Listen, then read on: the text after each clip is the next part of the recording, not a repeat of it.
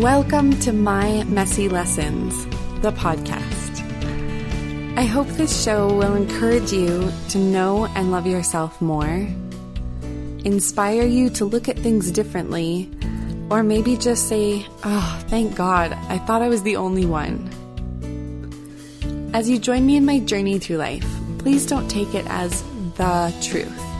I might disagree with myself 10 episodes from now. So use my discoveries simply to spark your own, to learn, think, and grow in whatever direction that takes you.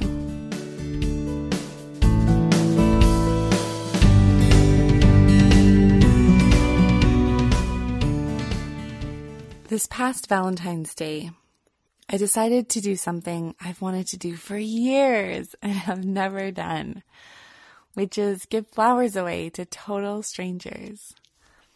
I just thought it'd be so fun. I heard of this guy that did it once and I wanted to do it ever since. So why haven't I done it? Because it's uncomfortable and different and, well, I just never did anything about it. So about a month ago, I took a teeny tiny action towards it and I put it on my to-do list. As Neil will tell you, if it's on my to-do list, I have an annoying compulsion to get it done. So there it was, bugging me on my to-do list. I initially thought, you know what, Valentine's Day would be a really fun day to do it, but it's also the worst day because flowers are going to be the most expensive. But a couple days before Valentine's Day, I was in Walmart for something else and saw a dozen roses for $15. So I said, okay, I am going to do this. I had money already set aside for this, and so before I could think myself out of it, I bought a few dozen, brought them home, put them in individual sleeves, and invited my neighbor to come along with me. I invited her for two reasons. One, because things like this are always more fun with someone to share it with. And secondly, it kept me accountable to doing it. We went Valentine's Day morning to a mall nearby. We had the roses. There were people all around us. I had wanted to do this for years, and finally I was doing it. And I felt like I wanted to turn around and head back out to the car. Thoughts flashed through my head like, oh, this was a dumb idea and no one's going to want a flower anyway. And what am I doing? This is crazy. I could tell my neighbor was a little nervous too.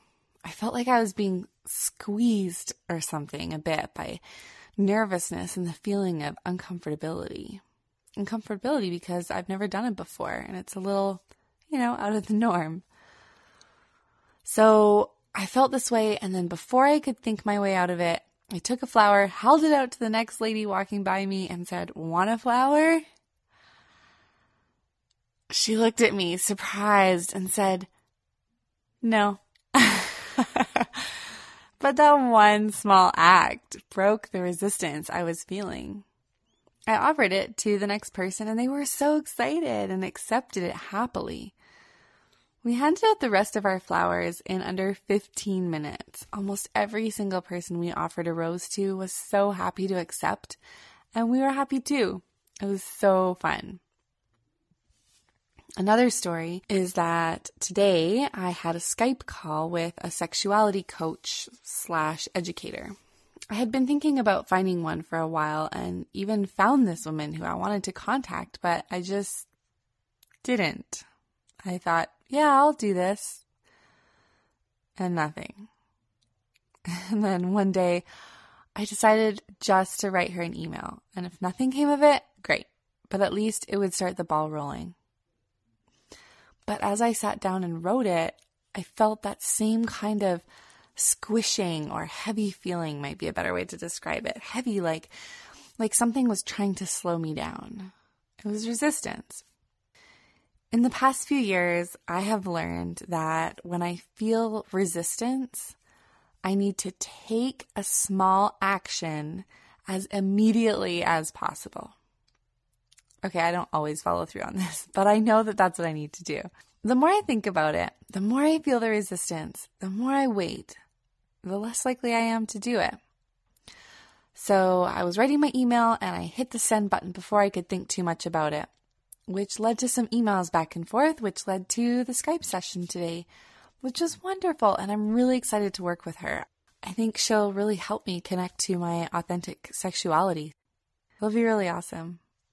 So both of these things were good and had great outcomes, right? But I still felt resistance going into them. And they were even both things I wanted to do. Resistance comes with movement. Formally stated, Newton's third law is that for every action, there is an equal and opposite reaction. A few years ago, I was working out pretty intensely, and one thing we did was to push a car that was in neutral across the parking lot. It was no effort at all on my part for the car to stay parked in the parking lot. I could think about pushing it all day, and it was super easy for me because I wasn't doing anything. But once I decided to move the car, it took a lot of effort to get it going and a little effort to keep it going. We all know this. So why sometimes when we do something new, do we expect to encounter no resistance, or we're surprised when we feel it? Any action will cause resistance. We, myself included, need to learn how to more and more efficiently push through resistance and do it anyway. This is why I often choose a small action to start with. Small action, small resistance. I can break through a little bit of resistance for sure. I'll tell you something pretty funny.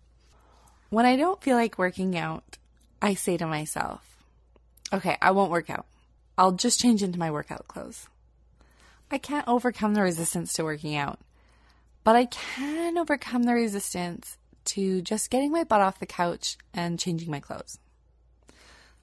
So then I'll say, well, I have my clothes on. I'll just drive to the gym, and if I really don't feel like working out once I'm there, I'll turn around and come home. At least I'll have listened to a good podcast. Then I'll drive there and think, well, I'm here. I might as well go in. I'll just do 5 minutes on the elliptical and go back home. Then at least I'll have got my body moving and gotten out of the house.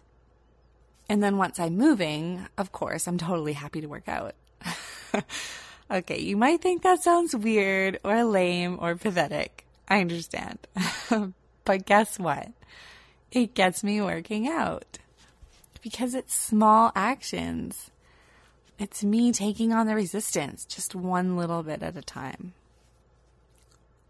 So, my suggestion for you today is one little action. Action towards that thing you keep putting off. Just one. Just a little one. Followed by another little one. Followed by another little one. Make it a small enough action that you can overcome the resistance. A small enough action that you don't have an excuse. Find a way to make it impossible for yourself to not do it. Neil needs to hang up some hooks in our bedroom. He's been putting it off, but he got the hardware he needs for it and put it on the railing just outside his office.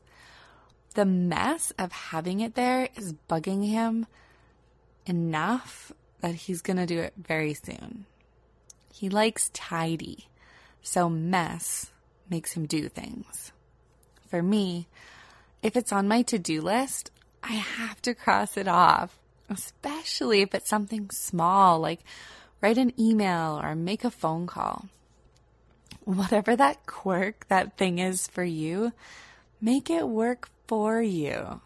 Find ways to annoy yourself into doing these little things.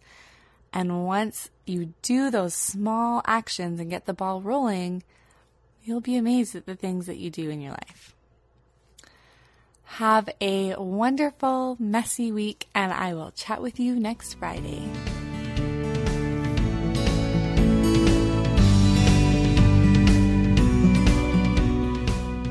This is Phoebe. Thank you for listening to My Messy Lessons. If you'd like to continue this discussion, visit my Facebook group called My Messy Lessons, The Community, and ask to be accepted into it. I would love to hear about your experiences or questions on these subjects. If you like this podcast and want to get each episode as it comes out, remember to hit the subscribe button on iTunes or wherever you find your podcasts. If you have questions, comments, or would like to access the show notes, please visit my website at www.mymessy.com. The intro and closing music is Never Back Down by Floorbrode. See you next week. And remember, we're all messy. That's what makes us beautiful.